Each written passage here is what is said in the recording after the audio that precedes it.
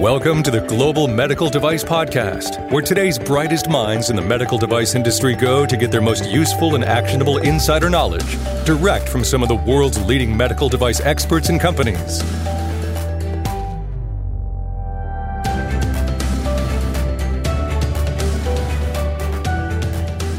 Standards. Maybe you don't think that standards apply to you, but I assure you, if you are developing a medical device, standards are definitely something that you need to be aware of. Standards like IEC 60601, IEC 62304, IEC 62366, ISO 14971. I can keep going on and on and on. There are a lot of standards, and you need to know why this is important to your medical device product development efforts. If you wait until the time that you're putting together that submission and you haven't addressed your standards and things that might apply to your product, chances are it's too late. Well, it's not too late. It's just going to mean a longer time to market. It's going to mean a more difficult and time-consuming regulatory review process. So understand what standards apply and how to incorporate those as part of your design and development process towards the beginning rather than the middle end. And so today on this episode of the Global Medical Device Podcast, I've got Leo Eisner from Eisner Safety Consultants. He is a guy that knows a lot about standards, and he's built a database to help you navigate through this process. So listen in, kick back, relax on this episode of the Global Medical Device Podcast. Hello, this is John Spear, the founder and VP of Quality and Regulatory at Greenlight.Guru, and welcome to another exciting episode of the Global Medical Device Podcast. We have a special guest today. Leo Eisner from Eisner Safety Consultants is joining us. And let me tell you a little bit about this guy, Leo. Leo has over 30 years of experience in product safety and is a leading expert and author when it comes to medical device safety. Leo has worked for a lot of these safety firms that you've heard of, places like UL, Underwriters Laboratory, TUV Product Services. Leo has also been a notified body auditor under the MDD for both TUV and ASI. So he's got a lot of experience, folks. He knows quality systems. He knows how to audit you. He knows how to test your product. But let's talk a little bit more about the specifics about Leo's background. Leo's been very focused when it comes to electrical safety testing, specifically standards like IEC 60601-1 series. Leo has a wonderful company, Eisner Safety Consultants. Let me spell that for you. EISNER. Eisner Safety Consultants specializes in helping medical device companies navigate product safety submission processes, regulatory submissions, and quality system requirements. So I'm going to tell you here in a moment, when I think about IEC 60601, which if you have an electrical medical device, you need to think about that standard. The first name that always comes to mind is Eisner Safety Consultants. Leo has recently also released the Standards Reconnaissance Database, which helps medical device manufacturers with tracking electrical standards and also looking at what drafts are in the future so medical device companies can focus on their expertise of designing their medical devices and leverage Leo's expertise on standards. Again, you can find more about Eisner Safety Consultants. Just visit Eisner Safety, EISNERSAFETY.com, and you can learn more about the Standards Reconnaissance Database, EisnerSafety.net. All right, Leo, welcome to the Global Medical Device Podcast. Well, thanks, John, and thank you for that great introduction. You're welcome. So I want to talk a little bit. I want to share a short story about a time in my past. It involves standards, so that's good news. And then you can talk a little bit more, share a little bit more about your expertise on why standards are important, and then share, of course, all this knowledge and expertise and information that you've been gathering in this reconnaissance database. I mean, I had a chance to peek at that, and I was blown away by the homework that you've been doing that's going to help a lot of medical device companies navigate this process of standards. Okay? Sounds good. All right, so I'm going to go back in time for me a few years ago, and it was the first time that I was working on an electrical medical device. And I had heard all this chatter and talk. I think it was probably second edition. It might have been first edition. I think we're on fourth edition now, right? We're on third. Third, okay. So see, I'm already behind or ahead or whatever. But Anyways, the first time I was working on an electrical medical device, and I didn't know that much about 60601. And we had to, obviously go through all of the testing that was involved with this product because it was an electrical device. And I was just blown away by the level of sophistication and details and requirements. And for the first time in my career going through that project, I really felt like I was uninformed, uneducated, and just I had zero knowledge on that topic. And I think that was probably one of the first times that I crossed your path. So talk a little bit about your expertise when it comes to standards. I mean, I'm sure you can speak quite a bit about 60601, but talk about some of the other areas of expertise that you have on standards. So I started in standards right out of college when I started at UL. I didn't work on medical devices back then, but I worked on anything else under the sun you can think of, from home use equipment, microwaves, computer equipment, and lots of other things. So I got a lot of really broad background in component information and end-use products and sort of how the whole process happens. And then I got into medical, which I'm thrilled because I love working on medical devices. They're so much more fun than boring computer equipment, I guess. That's at least my perspective. And I got really intrigued because 601 is a very, very extensive standard. There's a lot of detail in it. And I was lucky enough to be able to get involved in the standards development process. About 8 or 10 years ago, a couple companies came to me and asked me to help write a standard for them, which I never have done before. And I was very fortunate. A secretariat that I work with in the group that I'm in helped me learn about the process. And I've learned a lot in those 8 or 10 years. And now I couldn't even tell you how many committees I'm in. There's so many. I'm in charge. I'm the convener of 80601-2-58, which is lens removal and vitrectomy equipment. Not the most glamorous topic, but it's you had to learn somehow, and I learned a lot that way. Sure. So since then, I've gotten involved in home use equipment because I think that's an exploding market, and I want to help people there, and a lot more into the 601 world as well. And I'm also involved in the technical interpretations group for 601.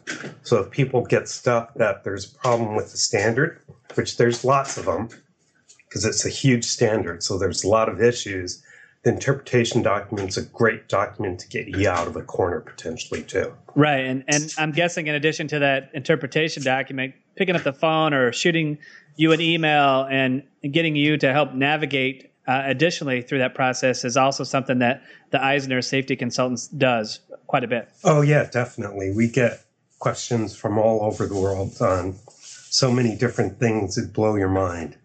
Yeah. So I think I shared my short story about my first exposure to IEC 60601. And of course, that's just one of many standards.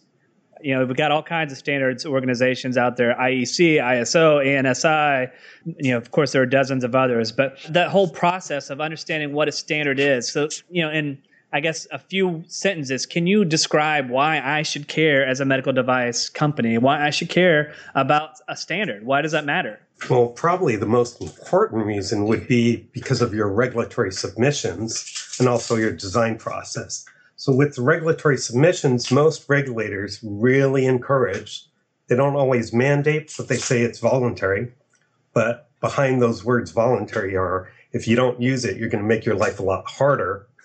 You need them to support your submissions like a 510K or a PMA or whatever from FDA, or when you submit to notified body in Europe or for Canada, for Health Canada, or almost any country you go to, they're going to want to see some standards based on whatever your product is. Some specify the specific standards and others say use whatever you want if it's not in a category that's not as well controlled.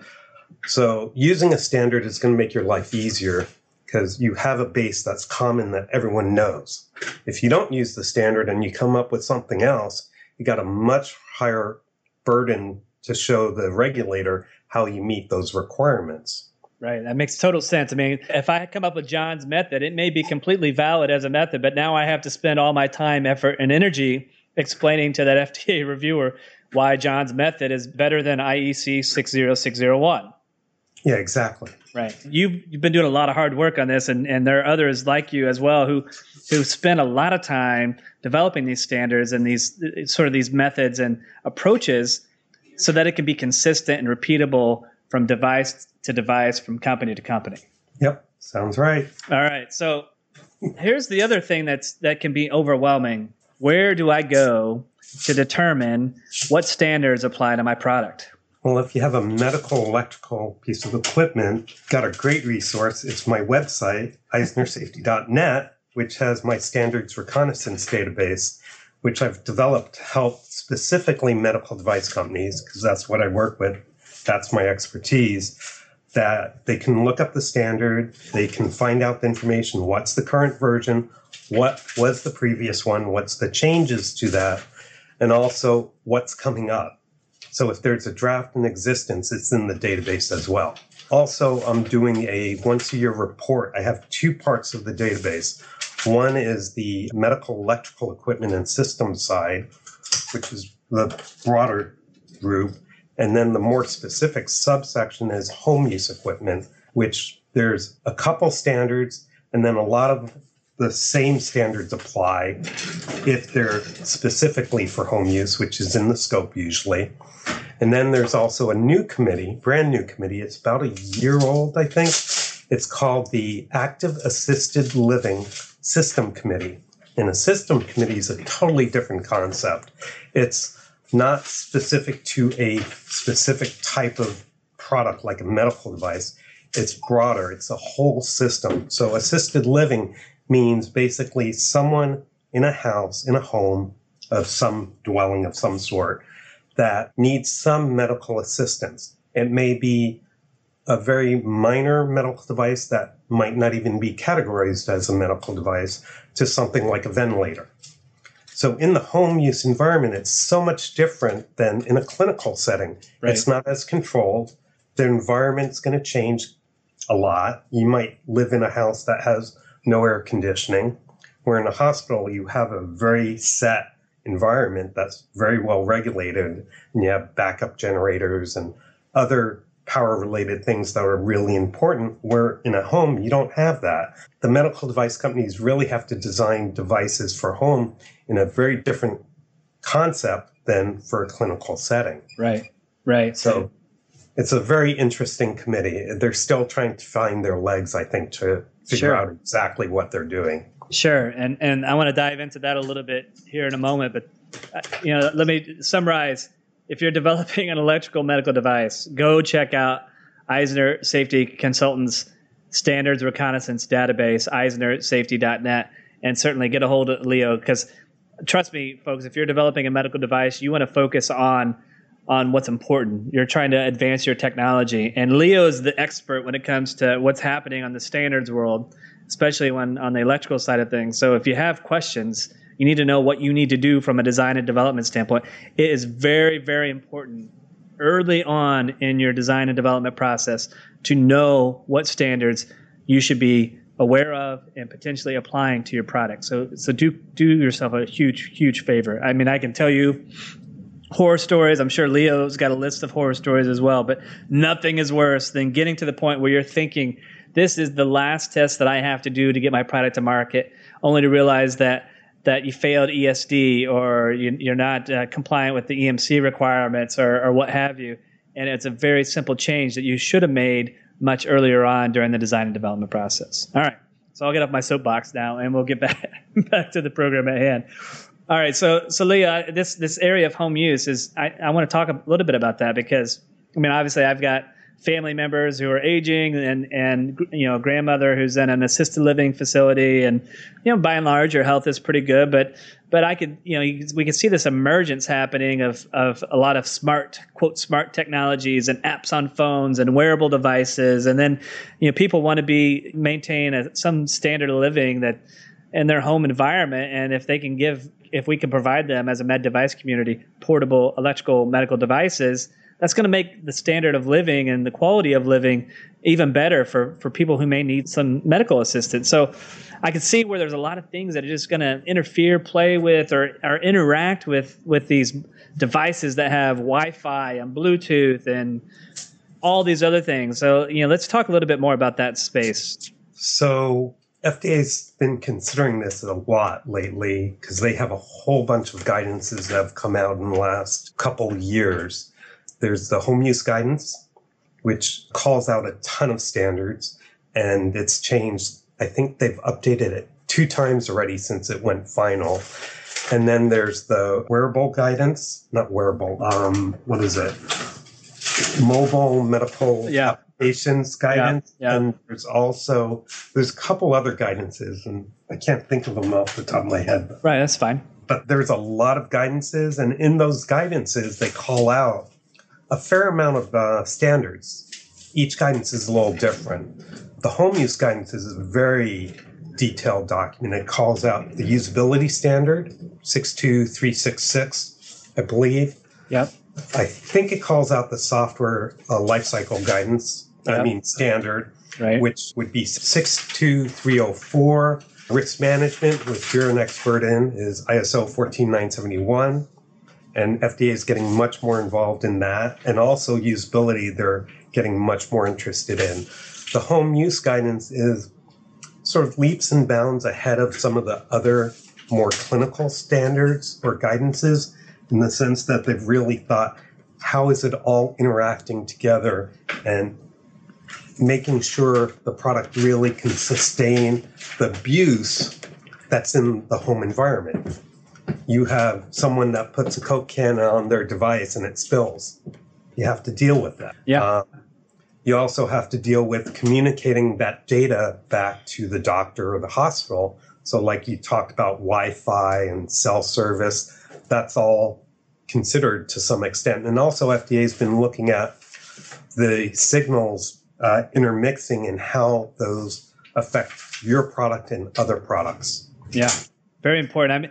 I was a part of a team developing an electrical device that, we were considering the home environment for an application or as part of our indications for use. And basically, long story short, it became very clear that if we were going to go into the home environment, that the design, the robustness, the level of testing that we were going to have to put this product through was much more significant than if we stayed in a controlled or semi-controlled environment as the hospital or a long-term care facility. And that's important for a development team to realize.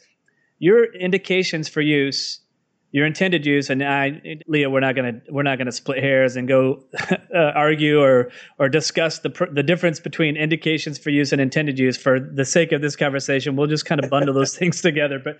But your indications for use are directly impacted by the markets that you plan to use, where you plan your product to be used, and depending on those markets where you plan for your product to be used, could totally dictate the standards that apply, and certainly the type of testing that's required. So it's very, very important.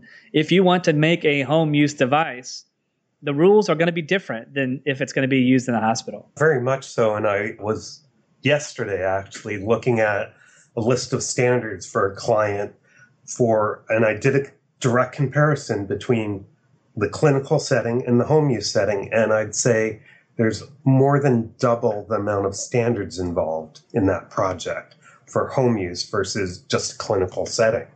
So it's significant. One thing I didn't mention very clearly is the EMC requirements. FDA is basically insisting to use the 4th edition of the EMC standard versus what most people are using as 3rd edition currently. And the difference is basically most products are going to have to be redesigned to meet the 4th edition because there's such significant difference in the test values. Right. Which is huge. I mean, that's stunning to be thrown that in the middle of a project. You need to know that up front. Like you said, getting early in the development cycle, this information is critical because it can throw your whole project off timeline-wise. Yeah, another thing that's shifted that sometimes companies I talk to even today are still not aware of is that regulatory piece for sure. And let's go down this scenario that a company is developing a Class 2 device and they're going to have to put together a 510K submission and get clearance from the FDA. I can remember once upon a time, not that long ago, where there were certain cases where you did not have to have the actual testing completed prior to your 510K submission. The old adage was you could provide an I promise statement to the FDA that says, I promise to do my IEC 60601 testing and what have you. And that was, a strategy that was employed by a lot of companies because they're like, oh, I can gain some time, because that IEC testing is not a trivial activity. It does take some time to go through all the paces of going through that particular standard. So there used to be this idea you could do this I promise statement, and that day is gone. I think it's important for companies to realize when you submit your 510K, you need to have the objective evidence, the proof that you have tested your product to IEC 60601. That's very, very important for companies to realize. There's no more I promise.